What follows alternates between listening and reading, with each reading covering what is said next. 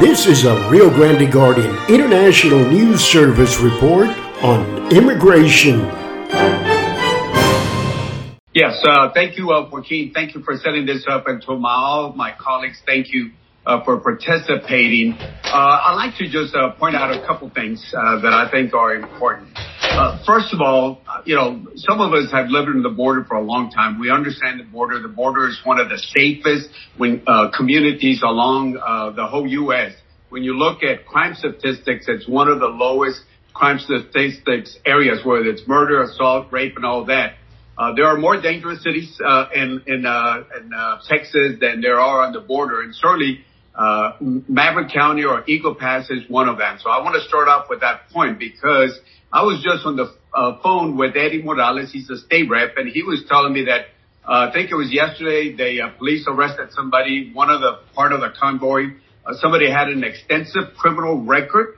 And right now at this time, there are 3 individuals with long rifles, bulletproof vests, walking the streets, quote, patrolling the streets of Eagle Pass downtown. It's just incredible what's happening right now, what's happening to Eagle Pass. Some of these folks the state has made Eagle Pass a movie set, literally a movie set. When you talk about the buoys, those buoys are only less than a quarter of a mile long for a river that's 1,200 miles long. Less than a quarter of a mile for a river that's 1,200 miles. But they know how to get the publicity, number one. Number two, when you look at when they took over the Shelby Park, they didn't let this city know that they were going to be doing that. They just came in and took over.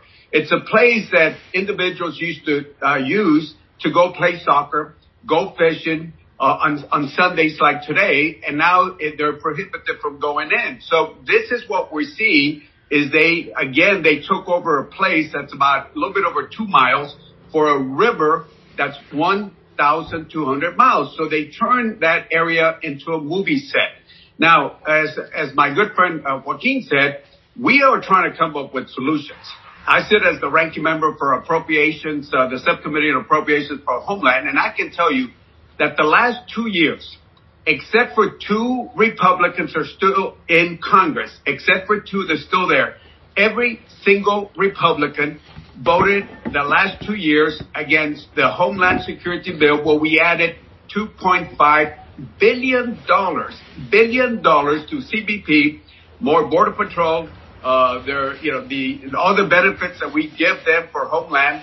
Every single Republican except for 2 voted against adding 2.5. So they were against that.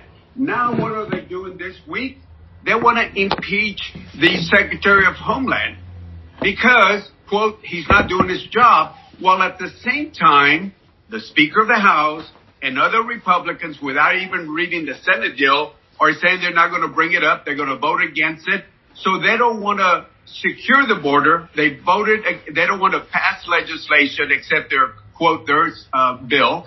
But they don't want to look at the Senate bill. They don't even want to read it.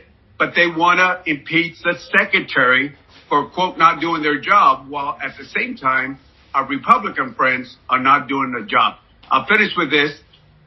Does the state play a role in Homeland Security? Absolutely, they do.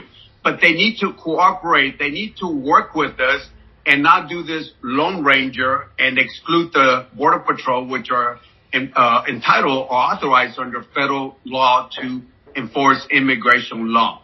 So with that, just wanted to highlight those parts, and I want to thank all my colleagues, and especially our state legislators like Eddie Morales are down there in Eagle Pass right now. Thank you, Henry. Next, I'd like to introduce our Congressman from the Rio Grande Valley, Congressman Vicente Gonzalez. Vicente. Thank you very much, Joaquin, and thank you everyone for being here. Well, I'm proud of being in the Rio Grande Valley. I live in the 3rd safest city in the nation, and a place where we don't need help from around the country. Abbott is clearly embarrassing himself and the host state of Texas by inviting people from around the country to come down to the border to look at problems that we have solutions for, and there's nothing he can do. As a member that has been very critical on the border, I have been very critical on both Democrats and Republicans in addressing problems on the border. There is nothing Abbott has done to help address in curbing the migration or changing anything that has occurred by this mass migration coming to our southern border, other than spending billions of dollars of taxpayer dollars in Texas, monies that could be used on veterans or our schools, substandard schools that we have in this country. We have places that don't have clean drinking water in the state of Texas, and instead he has spent billions of dollars on operations on the border that have killed soldiers in our National Guard, have killed human beings coming into our country that I have been against. I have been very critical on the migration on our southern border, but the way this governor has addressed it has been really disgraceful. I think he's very reactive to right-wing pundits. I just had a Republican lobbyist tell me that whenever right-wing pundits pick on him on the border, he goes crazy and he gets on national television and he tries to be more aggressive on the border, but with no real final solutions. We're all for solutions. I've had the Safe Zone Act asking for migrants to be processed in Central America instead of on our border. Democrats have real ideas to address the problem on our border, but now we're dealing with Republicans who don't want to address it because they have a November election to look forward to. And the bigger problems that we have on the border, they believe will help them in November. I don't believe that because I think the American people are a lot smarter than that. I think they see through what the Republicans are doing in the House and clearly what Abbott is doing in the state of Texas. It's really shameful, really disgraceful. I think it's time for the American people and certainly Texans to call out the governor. Thank you, Vicente.